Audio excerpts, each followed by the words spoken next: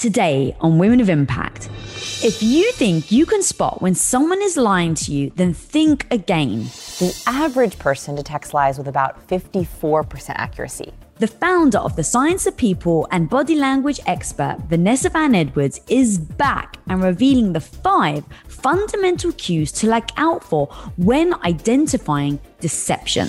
The basis of lie detection is that liars have so many things they're trying to keep straight that they forget or they leak out their truth. And so that means they're saying one thing, but their body or their voice tone shows another. As well as totally debunking and throwing out everything we think we know. Oh, yeah. And so guys, if you're fed up with trusting someone's word only to find out they were lying to you. What? And then like me, proceed to beating yourself up on how the hell you didn't see it coming. Shut the fuck up.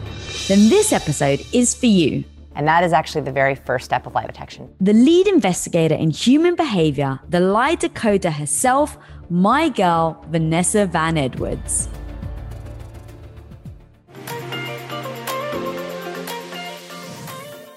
Well, Vanessa Van Edwards is in the house. My girl, I'm so excited for you to be here. Very specifically, me and you were talking on the phone and we started talking about lying and body detection and facial expressions, and you were like, oh, Lisa, I can talk about this for hours. Yes. So I was like, Vanessa, you got to come on the show, girl. And so as we start to pass through different types of lies, so different types of lies, different modes of lying, different types of people that will lie to you. And so I really want to break it down and go over every possible one that we can. I love it. And then I know that you have very specific 5 ways of actually being a lie detector. That's right. That's right. We're going to do it all. All right. Can I start with a piece of science Yes. first? Okay. This is just the weirdest piece of science to kick us off. So there's some interesting science behind lie detection. One of them is called the morning morality effect. Go on. So this is that in the morning when we're our freshest, when we have the least fatigue, when we're feeling like good about our day, we want to feel like a good person, we have big goals, we are more honest, we are more moral. And so when you ask people questions when you're in a negotiation, interview, dates, you're more likely to get honest answers. You're more likely to be honest yourself in the morning. Now, that's really interesting science. That's because later in the day as we get fatigued, we get tired, we lie to ourselves, oh, I can have that cookie, it won't count, right? We get tired at the end of the day, our willpower goes down, same with our honesty muscle. So I thought we would start off with that because honesty is a muscle. And so we have to understand that it's not always the same. It depends on the time of day, the people we're with, the topic. And so number 1, easy tip off the bat is if you have something really important, do it in the morning. Breakfast dates, love a breakfast date. Oh. Love a breakfast date. Earlier in the day, the better because we're more likely to be honest. So that was first. All right, let's just cut. bring up dates because you already brought that up. Let's do it. So you're on a date. Yeah. How do you know when someone's lying? Okay, so let's talk about the science of lie detection. So there's a very small portion of the population. They're called truth wizards. It's a very small portion, and they are naturally very adept at spotting lies. Now, when I say naturally very adept, no one is 100% good at spotting lies. There's no like Pinocchio's nose or an actual polygraph. But these people are able to detect lies with about 80% accuracy. Wow. The average person detects lies with about 54% accuracy. 54. So I you know. literally can only tell someone's lying to you 54% of the time. When they test people's ability to detect lies, it's a little better than a coin toss. I mean, literally, you're better off saying like A or B, true or false. So that difference between 54%, that's the average person. A truth wizard, the best of the best lie spotters get up to 80%. So everything we're talking about today is probably not going to get you to 100, right? So we're trying to get anywhere above 54%. Any percent we can get back is better. So that's the first thing. The second thing that I want people to keep in mind, and this is a weird one, is something called the Pollyanna effect. And this is that lie detectors do better when they assume the best in people.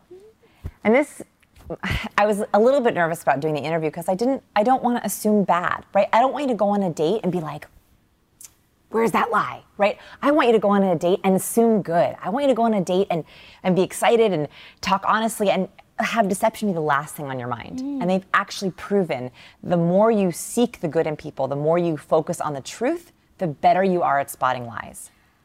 I know that's weird. Why? I think it's because when we assume the worst, we get into a very negative mindset and we mistake nervousness for guilt. We mistake shame or embarrassment, which is a very honest emotion, for deception. And so the very first thing is, on your dates, assume the best. In your negotiations and interviews, assume the best. Look for good in people. Assume truth. And then we'll talk about the steps. The nice thing about lie detection is once you know what to look for, you can learn it and keep it in the back of your head. You don't have to actively go into it. So that's the very first thing, is when you go to your dates, assume the best. Seek truth. And that's kind of a nice way to start too. And do it in the morning. And do it, do it in the morning. And do it in the morning. Yes, that's the very first thing. It's a good way of thinking about lie detection, I think. Yeah. The second thing is, this is a general way to think about lie detection, is something called congruence. So when we think about people, they're using lots of mode of communication. So right now, I'm talking to you with my whole body, right? Like I'm angling my body at you, I'm leaning forward when I'm excited, you're nodding at me, I see the nods back. I'm using my verbal communication, my vocal communication. Liars have extra load. In other words, they're not just communicating back and forth free-flowing. They're trying to keep a lie straight in their head. They're trying to convince you of the lie, and they want to see if you believe the lie back to them. So what happens for liars is they get incongruent. So you're on a date, or you're in an interview or negotiation, and it's going like this, and we're flowing, and it's great. And then all of a sudden, you notice that they are saying they're really happy, but there's no happiness on their face.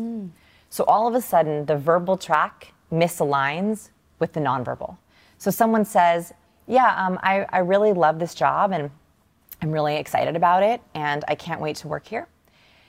And yeah, I just have been thinking about it for a long. Now you can start to see that I'm saying the right things. My verbal are saying you love the job, but I turn away, I look away, my face falls, I stop nodding, I stop smiling, I use a lot less movement. That is an incongruence. That's getting us into where lie detection begins. Oh, okay, so I've got a question there. Yeah. Because you said it earlier about shame and guilt. How do you know that they're not saying it because they're embarrassed, because they've got shame, because they've got guilt around it, and so they can't look you in the eye, right? They're embarrassed, they don't have the confidence, that's another big one. 100%. So in those moments, how do you know that it's not that? Yes, okay, so this is one of the reasons why I teach so much about confidence, is because I know that a lack of confidence can be mistaken as a lie. Right. That's what's so painful for me. Now, I have a lot of social anxiety. As you know, I'm a recovering awkward person. And I realized when I was doing this research, I saw, oh my goodness, the lying cues, the deception cues are extremely similar to the anxious cues. So when I go into a situation and I'm anxious or nervous, that not only makes me look less confident, it actually makes me look like a liar. So there's one really specific one I want to talk about. It's called the question inflection. So we've talked about this a little bit where I love watching Shark Tank. You know the show Shark Tank? Yes, Okay. of course. Okay, so I love the show Shark Tank, and I was researching stories from a book, so we decided to do a big experiment on Shark Tank. And so my co-researcher and I, Jose Pina, thank you, Jose, analyzed 495 Shark Tank pitches. Whoa. 495 Shark Tank pitches, looking for patterns, looking to see if there was differences between the people who get a deal and the people who don't. And one of the big deals that I was fascinated by, which is the anchor story of my book, is Jamie Siminoff. So Jamie Siminoff is the founder of Ring, which is a hugely successful company, was acquired for billions of dollars. He had Shaquille O'Neal and Richard Branson as investors. He went on Shark Tank and totally bombed. The weird thing about his pitch, though, is it wasn't obvious why he bombed. But the problem was he was using anxiety, which made him look like a liar, even though he's not a liar. So he got on Shark Tank and was using the question inflection. The question inflection was when we go up at the end of our sentences. So I would say, hi, I'm Vanessa. It's nice to meet you. And it's a pleasure to be here, which makes it sound like we're asking. And what we've found, what the researchers have found, is that when we hear a question inflection on a statement, it makes us in our brains go from listening to scrutinizing. Because they don't sound certain about it. So if they're not certain about it, now you start to question. Exactly. Okay. So when we're talking about anxiety and lack of confidence, if you are going into a job negotiation or interview and they say, so what salary range are you looking for? And you say, well, I would really love to work at this company, but the salary range I was looking for is $50,000. If you ask your numbers, you are begging people to negotiate with you. You're saying, I don't really believe in this number, and so you shouldn't either. And so that's an incongruence, right? Going back to congruence, if I am confident and I really want that $50,000, that $100,000 or whatever it is, I'm going to say, I would love to have this job and I would love to have $50,000. Downward inflection. Confident. I'm here. I believe this. If I don't believe in it, if I'm anxious, if I don't have self-worth, if I don't have self-confidence, I ask it. And that's when the other person's brain goes, wait a minute, that was an incongruence. I heard the verbal, but it didn't sound like you were confident. And that's when their brain switches into judgment. So the most important thing when we talk about lie detection, this is not just you being a human lie detector, which I would love to teach you. It's also making sure that you yourself are not accidentally sending off incongruence. When I heard you say that, like, it was so mind-blowing that is so important, right? We're always very much trying to look at other people and go, oh, are they telling me the truth? Can I trust them? Trust is a massive thing in relationships, friendships, business, everything. So you want to know, can I trust this person?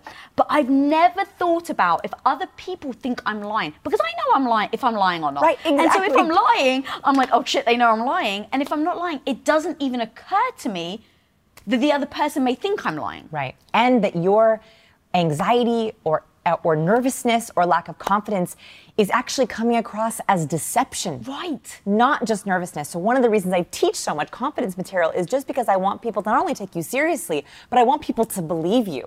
And so everything we talk about today, I want you to not only look for it, I also want you to think about yourself. So congruence is the very first thing, which is the basis of lie detection, is that liars have so many things they're trying to keep straight that they forget or they leak out their truth. And so that means they're saying one thing, but their body or their voice tone shows another. So as lie detectors, the most important thing we can do is look for, wait a minute, something just changed. I just saw an incongruence. And as truth tellers, we need to make sure we're absolutely congruent. So you asked a really important question about how do we know if someone's nervous or if they're telling a lie? And that is actually the very first step of lie detection. The very first step of lie detection is the most important step. And it's the step to make sure that we are not going to get a false positive. False positives keep me up at night, right? The worst thing you can possibly do is assume someone's lying when they're not. And all the research, there is a couple steps that we can take to hopefully have not as many false positives. So step number one is called baselining.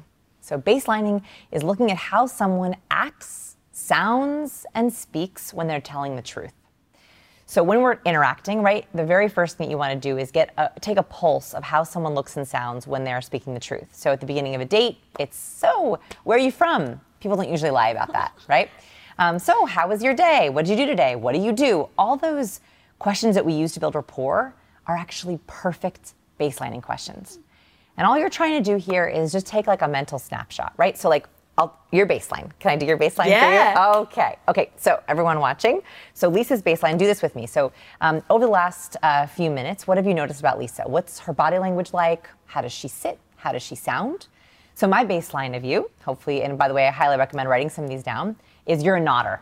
So I am. You nod, right? Perfect, that's part of your baseline. I know that when you're building rapport, when you're telling the truth, you're a nodder, right? So great. Did you notice what else she did? Okay, so one is she lifts this toe. Yeah. So when you're talking, you like to lift this toe up. Oops, I messed up. Notice I do that. Yeah. So as an emphasis, you'll often lift this toe. Okay. So that's good to know. Notice anything else? Okay. So you tend to keep your hands relaxed. You tend to have like an up face. So you tend to smile a lot. You also will lean forward, right? You're very relaxed. Okay. So this is Lisa in truth, not anxious. That's the very first step. You also, when you're speaking, you have a very excited voice. You match my volume. Okay, so that's how you look and how you sound. That's step number one. So when I'm doing like really wanting to understand how someone behaves when they lie, I literally write this down. I literally write down some of their nonverbal tells. I notice that this is how you sit comfortably, right? With your hands like this or like this at rest. Okay. Step two is called a nervous baseline. A nervous baseline is how someone looks when they're nervous. And this is the most important for protecting against false positives. So if you really want to know how someone lies, you want to make sure that you know their nervous tells. And everyone has nervous tells. Nervous tells are different than lying tells. So for example, if you were to ask a question like, so it's been a really hard week for you, so tell me all about that. Oh, it's been horrible. You know that their nervous tell is touching their face.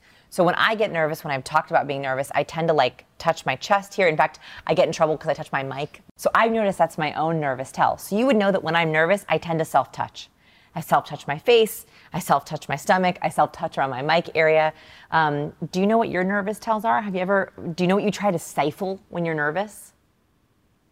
I don't, which is interesting. Well, let me think about that. I don't play with, so if you see me, and here's actually the thing I was about to say, if you see me play with my hair on set, it's normally because I'm like, is it poofy and I can't see, so I play with it. But when I'm nervous, Tom even said, I twirl my hair. And I was like, I twirl my hair? And so now he's like, why are you twirling? Like, he'll spot it. But he was the one that told me. But actually, now's a good example of, but if I mess with my hair on set, it's not out of nervousness. Right. Okay, so that would be a really important part of your baseline. So if I noticed that you just happened to play with your hair on set, that would be a part of your baselining, because that means that you weren't doing it for any reason. You weren't doing it. It was literally just habit, right? I also do the same. I fix my hair. I futz with my hair. For me, that's part of my baseline. So when I asked you the question about your nervous baseline, I actually got to see your nervous baseline. Oh shit! Did I bite my lip? Yeah. I wondered that. The funny thing is, I was like, what's my Can we rewind it back and like show lip? what you did? Like, like. Do you know what your nervous tells are? Do you know what you try to stifle when you're nervous? So I was a trick question, I apologize. No, I love it. I'm so impressed that you were able to trick me. Okay, so I tricked you by asking because I knew that would make you nervous, because I didn't prep you on that question. That's amazing. I'm so impressed right now. Okay, great. Because I knew that if I prepped you on that question, you wouldn't have time, but putting you on the spot made you nervous. Right. I'm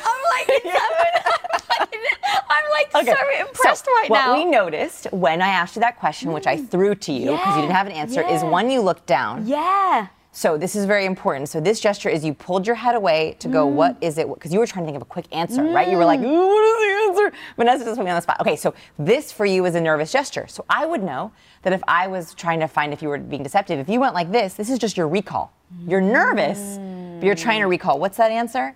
So let's talk about looking different ways. So a couple of years ago, there was some article that got publicized that was like, when you're looking up to the left, you're lying. When you're looking up to the right, or whatever it was. You're telling the truth. Yes, yeah. Okay. So let's talk about that study. So they were not able to replicate those results. That's the bad news. But there's some good news, which is, in our research, I have noticed that people tend to access memories in the same spot. So you can find out for each person where they look. So I just learned when I asked you that recall question that you access here. So if I were to ask you questions and you're recalling, what's that answer? So I access up. Like if you were to ask me to recall what I had for breakfast, I'd be like, So I access up. Interesting. And if it's something that's not nerve-wracking, it would go in the baselining column. If it was something that was a little bit nerve-wracking, like if you're asking about bad news or you're asking about an embarrassing story, one of my favorite ones that's kind of casual is if I want to know someone's nervous baseline, the quickest and easiest way is to ask them what they do when they're nervous. Yeah, perfect. I loved it. The second one is, tell me your most embarrassing story. I was literally about to look down again. I was like, what the hell? Because that's where you access. Don't look down. So will you tell me your most embarrassing story? Oh, shit.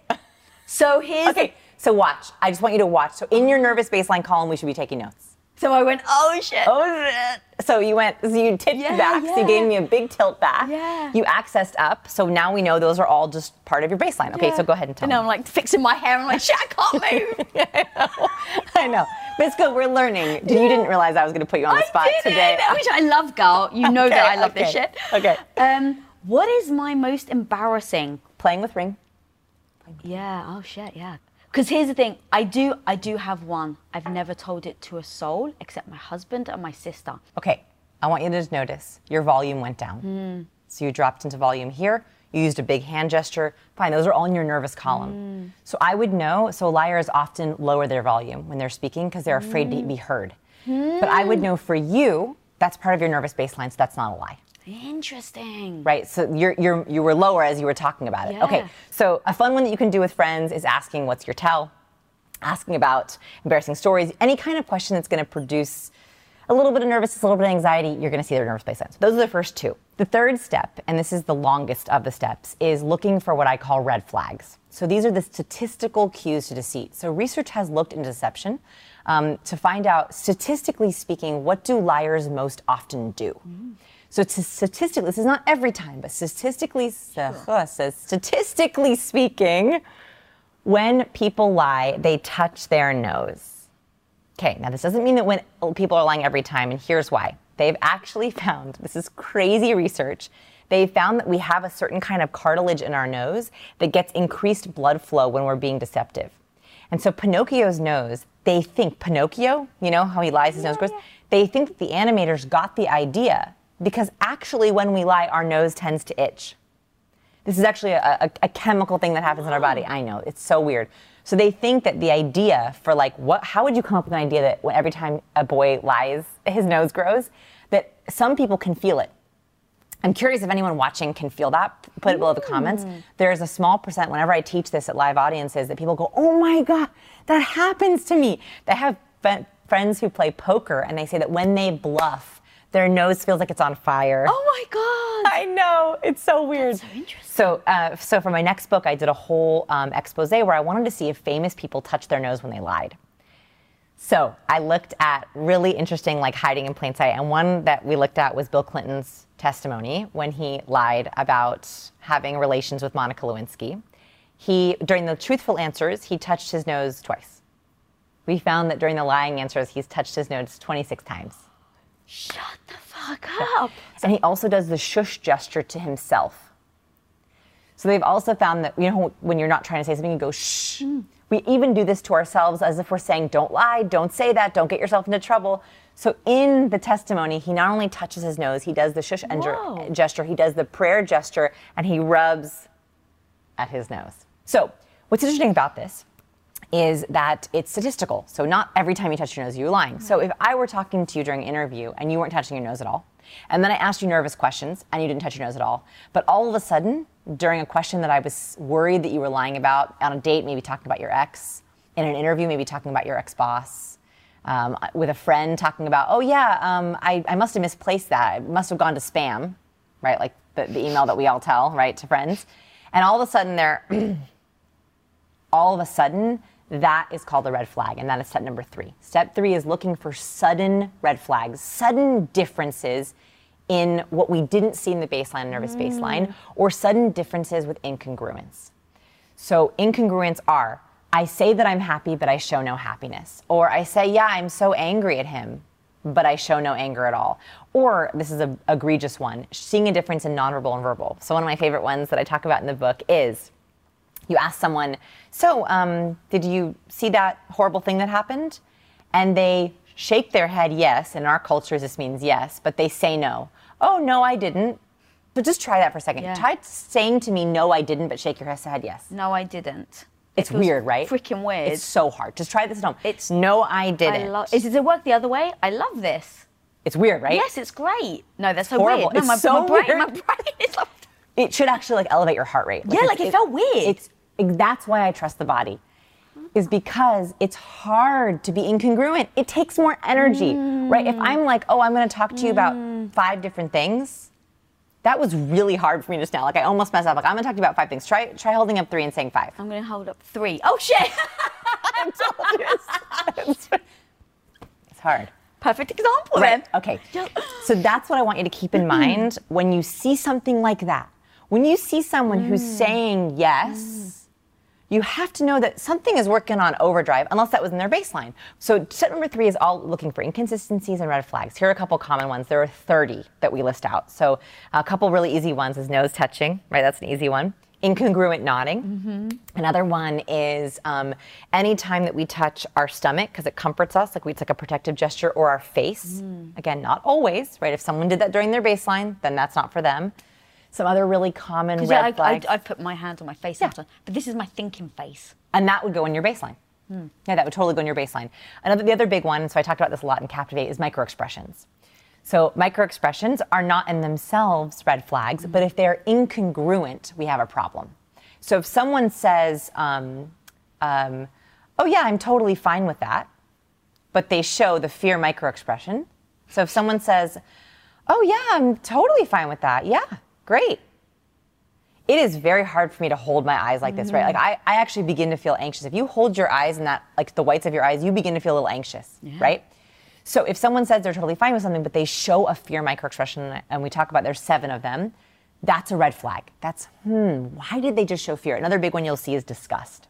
So disgust is one of my favorite microexpressions. Disgust is the face you make when you smell something bad. So we can all try it. So if you lift your nose up, flash the upper whites of your teeth at me and go, ugh. That's disgust. So you'll often see when you ask someone a preference-based question. So if you ask someone, so what do you think of the new girl? Oh yeah. She's great. We do not make that face when we think something's great. So just try to hold your mouth like this and say it's great. Yeah, it's great. No. Even my tone is like pathetic. It's great. Exactly. Exactly. So that's what we're looking for. Is so the 7 microexpressions is a great just tool to have in your back pocket, and the 30 cues. One thing I love about microexpressions actually is sometimes I don't even know that what I'm picking up on. It just becomes, I think, part of that gut feeling where you're like, I'm getting a gut feeling they're not happy or they're not satisfied. But sometimes we can't identify what that was. Okay, so that is the reason I wrote this book, is so many people ignore their instinct when they saw the truth. We know the truth. We feel the truth.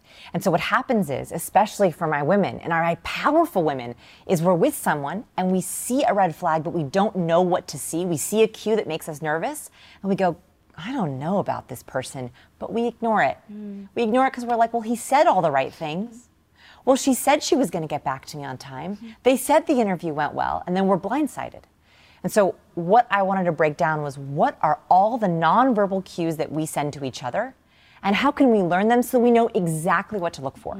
So for example, now that you just saw disgust, when you're with someone and you ask a client or a colleague, so how's the new project going?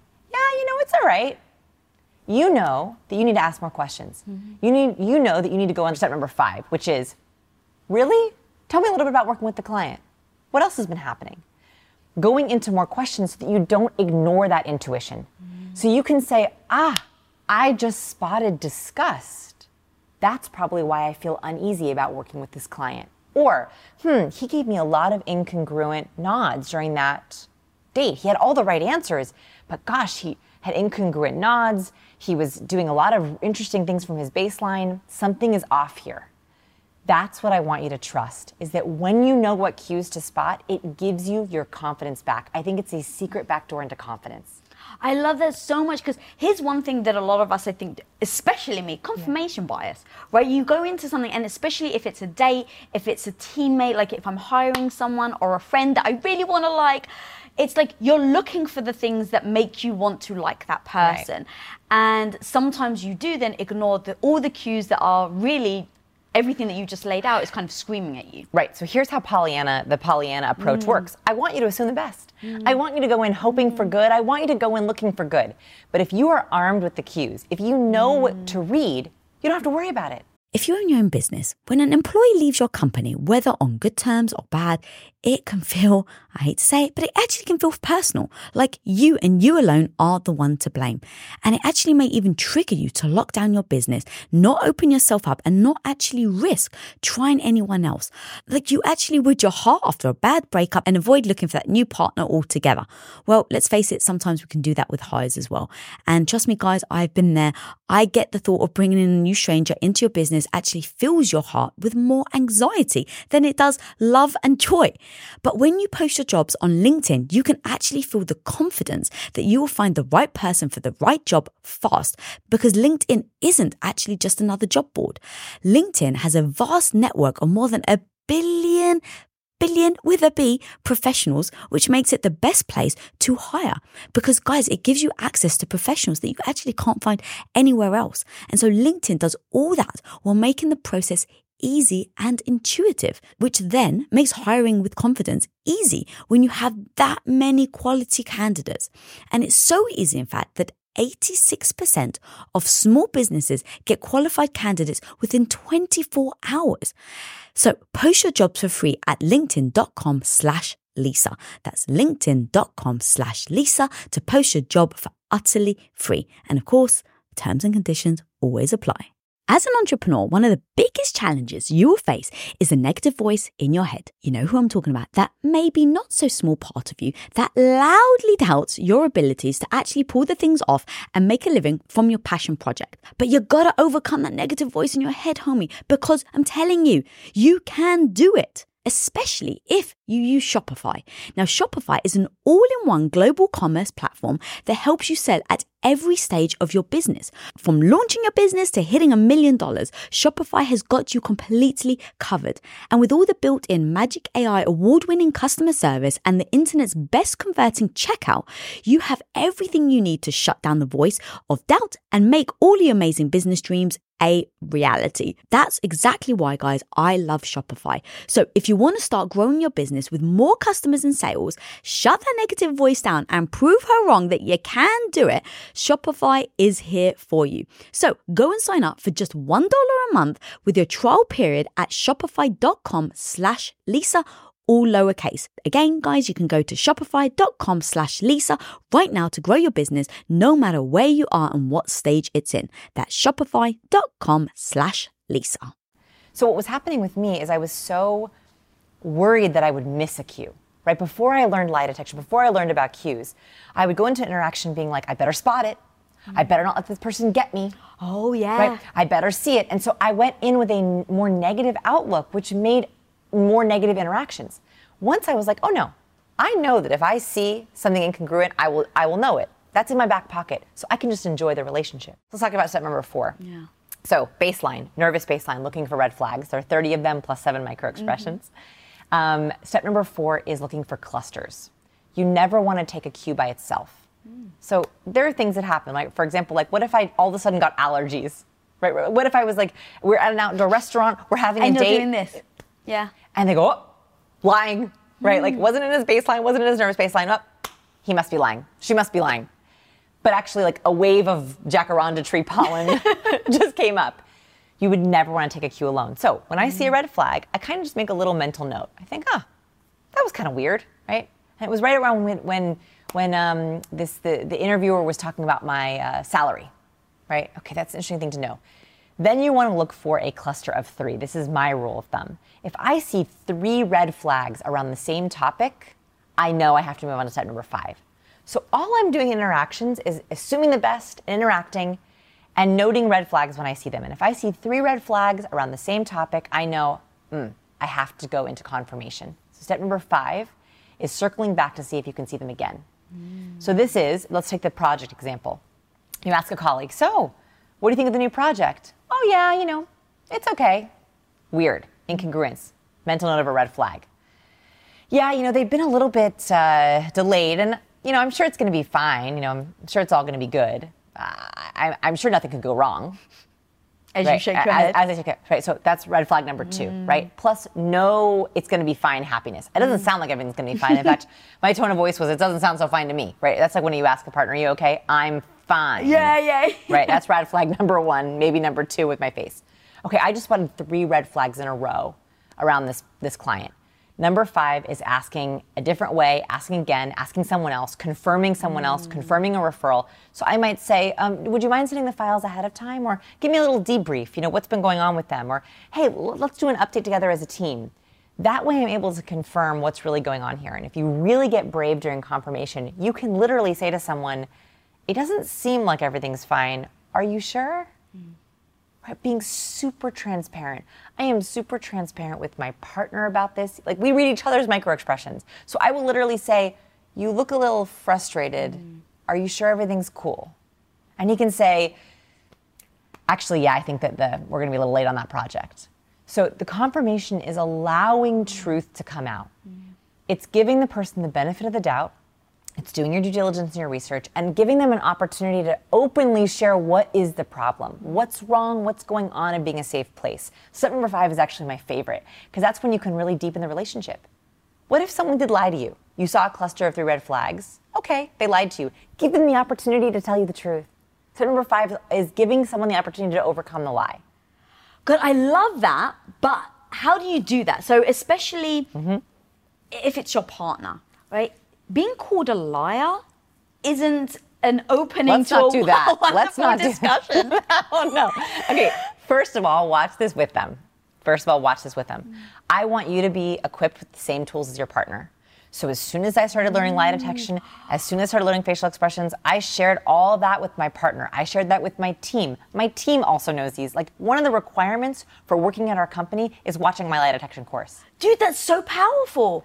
I didn't expect you to say that, but saying to watch it with your partner is amazing because part of me is wondering if people are watching this and taking notes. I'm going to trap them, right? Like when I get with my partner, I'm Pollyanna. No, Pollyanna, right? So like we want to assume the best and we want to give our partners and our friends and our people as much a communication advantage as we have. And by the way, I do believe that reading cues is a major communication advantage.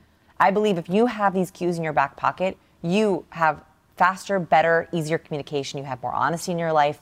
Why wouldn't you want to give that to the people who matter to you? So it is a requirement for every team member at our company to watch this course, to learn all the cues, so that I can say, are you sure everything's okay? I'm sensing that things are a little bit off. You seem a little bit upset. Do you want some time or do you want to talk about it? Like, we can use these cues and we can be very verbal with them. And so I highly recommend talk about these cues with your partner. It doesn't mean you have to say they're a liar. Yeah. You can say, you seem upset. Your body language seems off. I'm reading all kinds of negative cues. What can I do? All right, now that's assuming that something at work, or they're just lying, oh, everything's fine. But what if they're actually deceiving you? Like, blatantly, I am doing everything I can to deceive you, to pull the wool over your eyes, and you've gone through that 5-step process. Okay, so most interactions are going to go like this. Most interactions are going to be, great, you're never even going to get to step number 3. Most interactions, you're just in baselining and nervous baselining. That's where you stay. You never see a red flag. Yay, right? With all of my best friends, all the people who I trust in my life with my team, I'm not seeing step number 3 because I've gotten rid of those people. So if you've made it to step number 3 with people over and over again, you're constantly in step number 3, you're constantly seeing red flags. You've confirmed, you've seen clusters, what's going on, you've done research. Those people should not be in your life. I don't have people in my life who put me in step number 3 very often. And that way I know that I can totally be easy when I'm in interactions. That's so clear. It's so clear. If you are seeing these red flags over and over again with people, and you can slowly exit them from your life, those are the toxic people who are taking away. Red flags are really nerve-wracking, right? They're incongruent, something's not right, something's inauthentic. And if you can't get those people out of your life, it's someone you work with, it's a family member, you need to create boundaries. You need to create boundaries so that you know that you're getting things in writing, right? So like if you have and I've had this before where I have partners that I'm working with who I've seen red flags and we're in a contract for a certain amount of time and I have to work with them, I get everything in writing. So I'll have a phone call with them. And by the way, I'll do a quick quiz for you before I tell the rest of this. So what mode of communication has the most amount of lies? Is it face-to-face? Phone? I don't think it's face-to-face. Email? I think that's chat. harder. I think phone, because people could still hear your voice. Either email or chat because you're hiding behind. Probably chat, because email, you have a lot more space, but chat is like, I can just say a quick lie and no one's going to be able to decipher. Okay, so that was my guess too. I thought it was chat. It's actually the phone. What? I know. So think about this from once I read the research, I was like, I understand. So face-to-face, it's super hard to lie to someone's face, right? It's super hard to look someone in the eye and bold-face lie. Email and chat, there's a paper trail. It is really hard to put a lie in writing to know that someone could go, scan, you said 9 p.m. So it's against our nature to put any kind of lie in writing because we think to ourselves, I could get caught. So what I will do if I know that I'm with someone who has put me in level 3 is I will say to them at the beginning of the call, my assistant is taking notes or I am taking notes. We'll put a summary in an email after the call. One that brings writing up to the surface. So it makes them want to be more honest because they know that someone's taking notes. So that's the first thing is if you know you have someone who fibs or fudges, tell them it's all going to go into writing. And then after every single phone call, we send a follow-up email. It was great talking about this. You promised XYZ deadline. It was so great to hear this. Fact. Please confirm receipt that we got it all right. So I will make sure that if I'm with those people and I have to hear those people, I get it in writing. So that's how you kind of manage. But I think that if you get to number 3, step number 3 with people, it's a great little check to say, do you want this person in your life? Do you want someone who's being incongruent with you? I think the answer has to be no. Does everything you just laid out really apply to every type of person in your life, whether it's a parent or whether it's a spouse or anything like that? Like, are there any kind of moments where it's, like if someone's lying to you for your own good? Okay, let's talk about different kinds of lies. Okay, so there are different kinds of lies. Not all lies are created equal. So lies that are manipulation. You just touch your notes. She just lied. I actually haven't given an answer yet.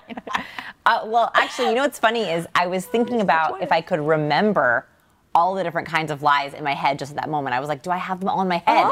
So I wonder if that gave away my nervousness. Oh. Right? Because I was like, oh God, do I remember all the lies? That's what I was thinking. We're going to rewind back now slowly. So there are different kind of lies. Not all lies are created equal. So lies that are manipulation. Just touch your nose. She just lied.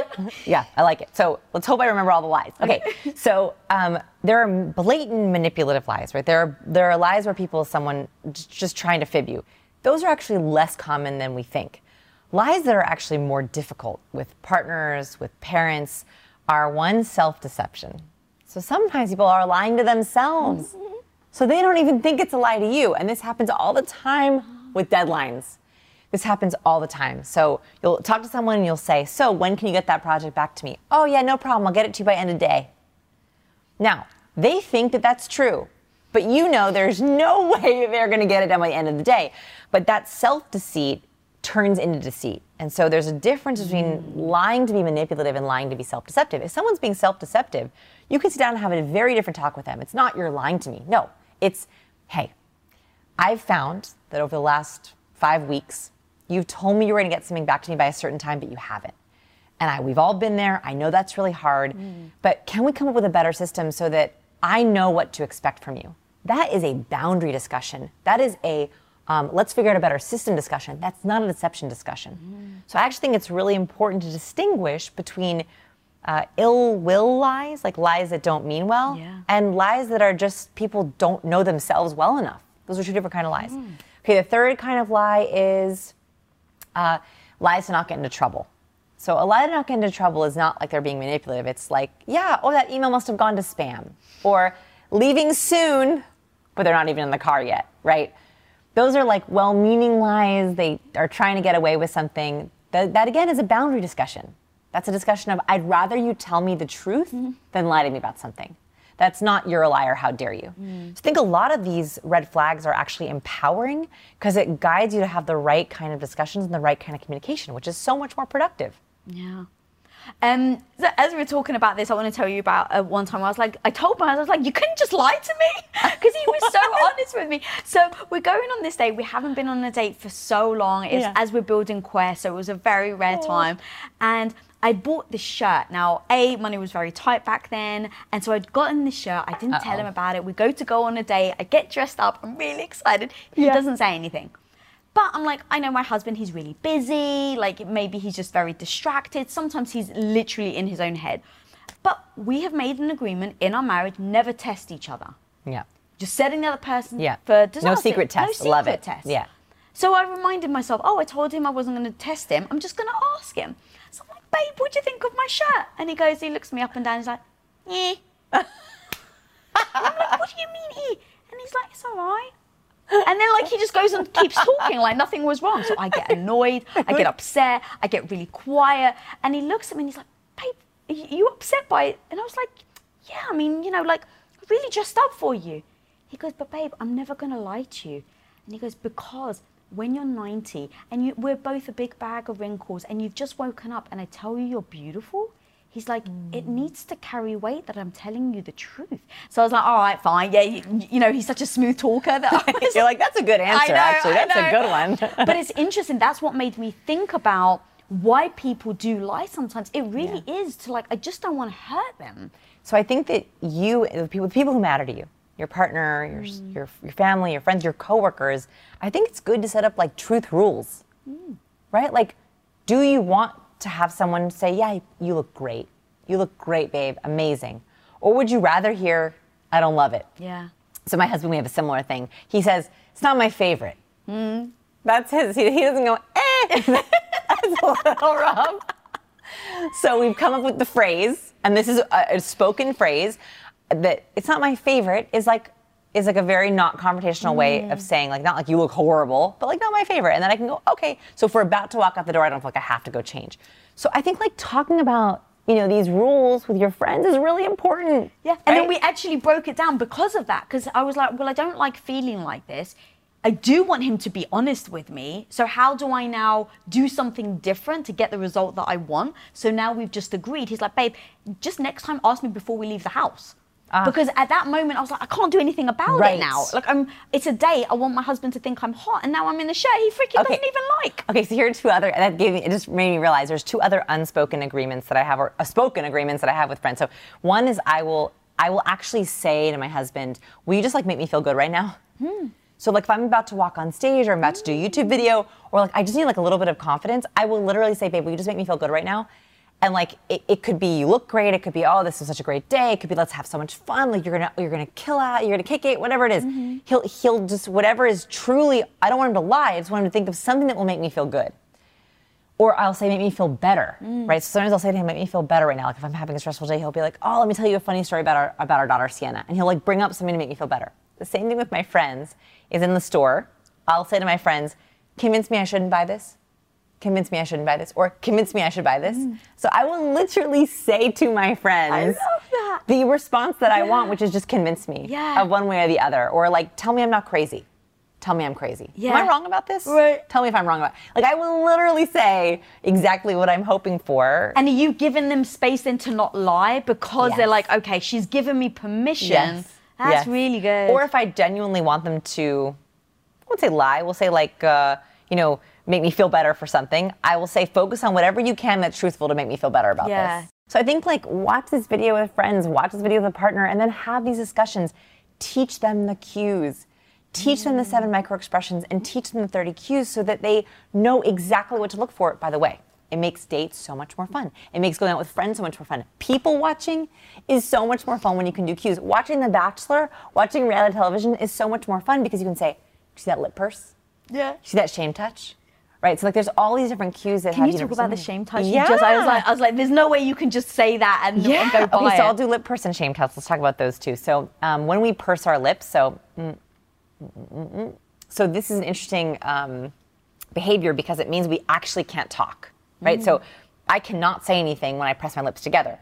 So instinctively, when we press our lips together, we're trying to withhold. We're trying to hold it in. It doesn't always mean lying. Sometimes it can mean that you're saying something that's hard to say, something that's embarrassing. So for example, on reality television, you'll often see when someone says, so tell me about your relationship history, or how old are you? People will go, because they really don't want to. So it doesn't always mean deception, but it's a withholding pattern. In Shark Tank, we noticed that you can oftentimes predict if a shark is going to go out, is going to pull out of the deal if they'll lip purse, because it means they're withholding something that they want to say.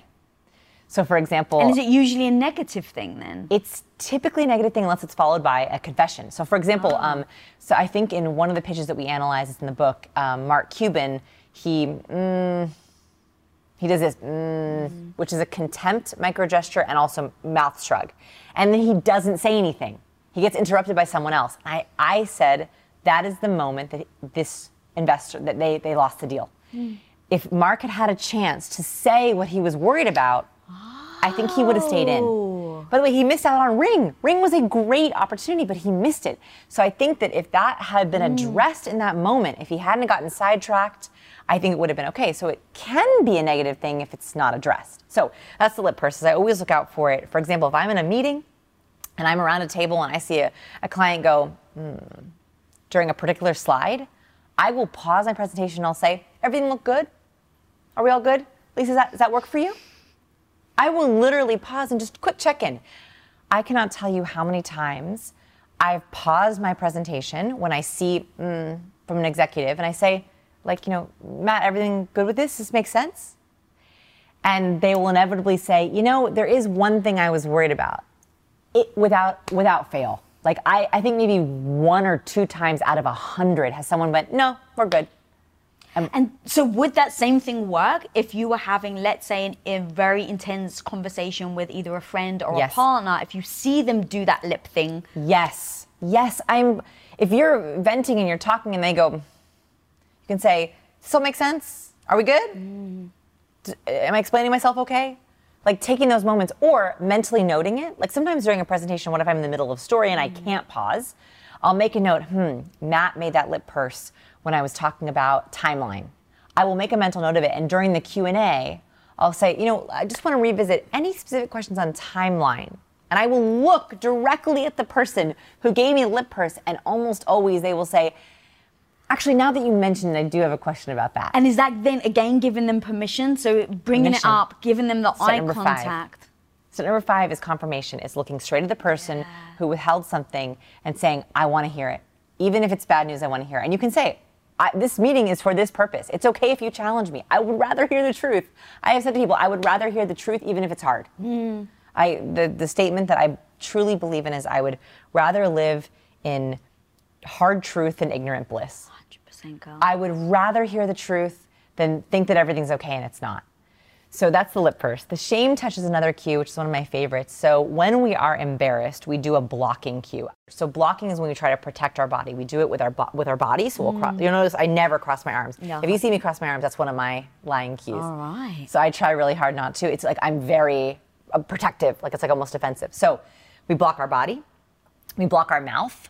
So when we don't want to say something, we literally cover our mouth or cover our mouth or cover our mouth.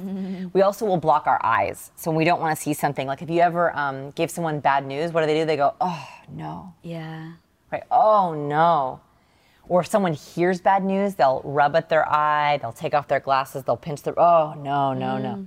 That is a blocking behavior because as humans, when we don't like something, we literally don't want to see it. Wow. We cover. So the shame gesture is a modification of a blocking cue, which is when we're embarrassed, we're literally trying to shield our eyes, like trying to shield our eyes from the threat. And so you'll notice when I ask a lot of people their embarrassing stories, almost on a table of 5 people, 1 out of 5 people will go, oh my God. Yeah, yeah. Right? Or like, have you ever watched those prank shows? When they reveal at the end, people always go, no. Put their hands on their forehead. That's so true. So that's the universal gesture of shame or embarrassment. It's not always a bad thing, or it can happen like when, oh, I can't believe that happened. But it's particularly important, I think, in romance and in business. In romance, it's very good to know if you've brought up something that embarrasses someone, that someone's ashamed of, because oftentimes they'll verbally say it's okay. So let's say that you're talking about debt. Right? So yeah, I just paid off my last student loan. Oh yeah, that's great. That's great. It's great to hear that. And you see that they've touched their forehead. There's some sort of shame or embarrassment talking about money, debt, right? So that can be an interesting cue to either make a mental note of or go a little bit deeper or maybe be gentle around. So I like to look for shame as like a gentle, and in business, the same thing. So like if I'm talking to someone, I was just working with someone who is a wedding photographer. And she says that sometimes if budget's a problem or there's a family member that there's like an embarrassing family member, she will look for the shame gesture and then she knows to tread gently. So like, for example, if she's talking, she's okay, the rate my rate is $3,000 for a wedding, and you see a guy go, oh gosh, or the wife, it's like this.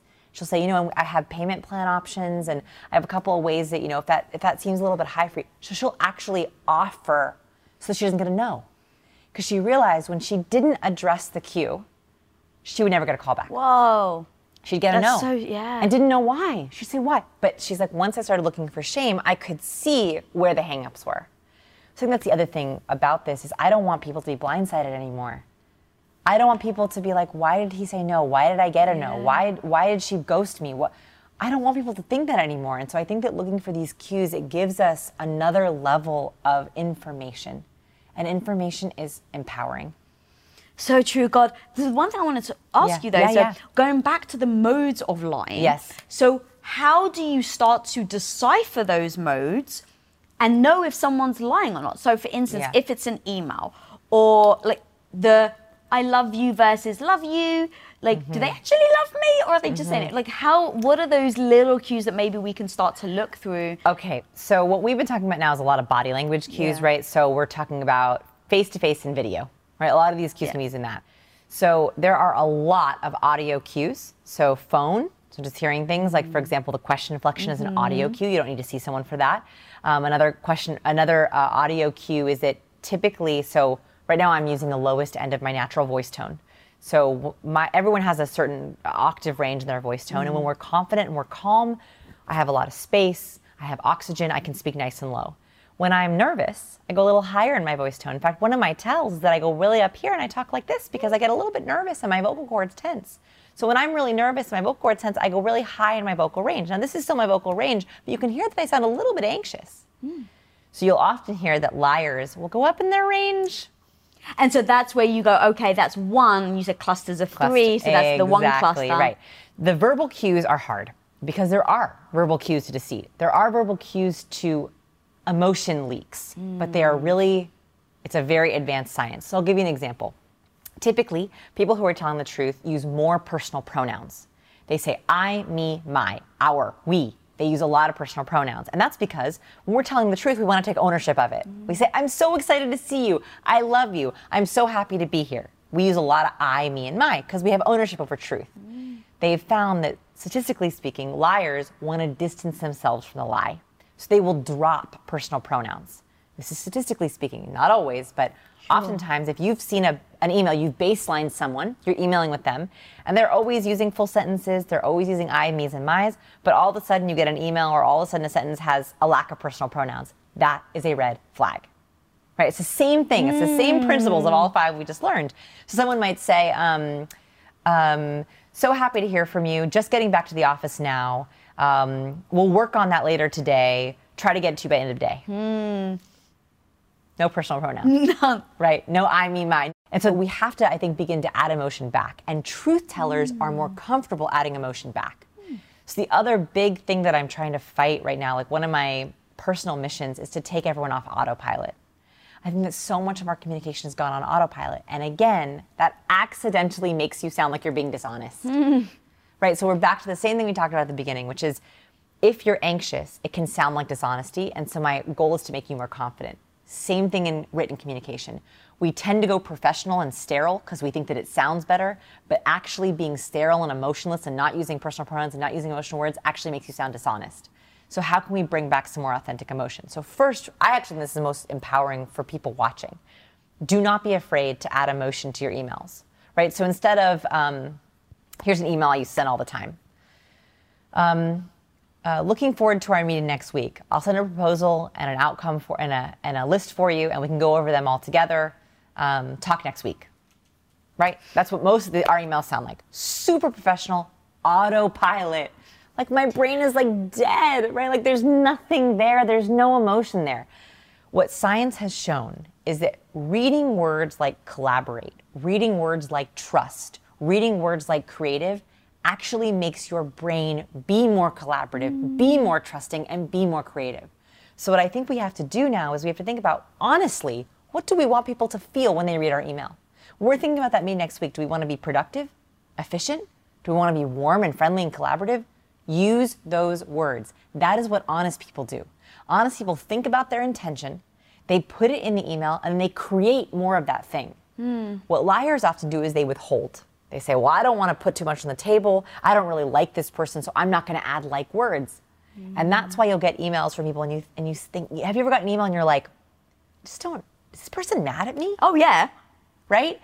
That is because we know that if someone has withheld emotion from us or held emotional words from us, it means they're withholding literal emotion and we think they're hiding something. That's powerful. I recently decided that I'm never going to placate to who I'm writing to. I'm just going to be myself. And Tell me more about that. So I wrote to my my editor. So I get this book deal, right? Right to my. I'm so excited. I'm excited. I'm a little freaking kid. I don't care. I'm so excited for you. Thank you. But it's like it's freaking Simon and Schuster. So, but I'm like, I don't care. I'm like, I'm so excited about this. So I send my editor my opening and my chapter and stuff. And I'm like, oh my God, I'm so freaking excited. I can't wait for you to read it. Let me know how it goes, girl. And I'm like, just myself. And I'm like, I'm sure this is like so weird, especially compared to like other authors that she's used to working with. But I was like, I don't care. It's you. I was like, this is me. I want her to know that I'm excited because I've got to a point where if she doesn't know that, not even if she doesn't know that I'm excited, but this is me.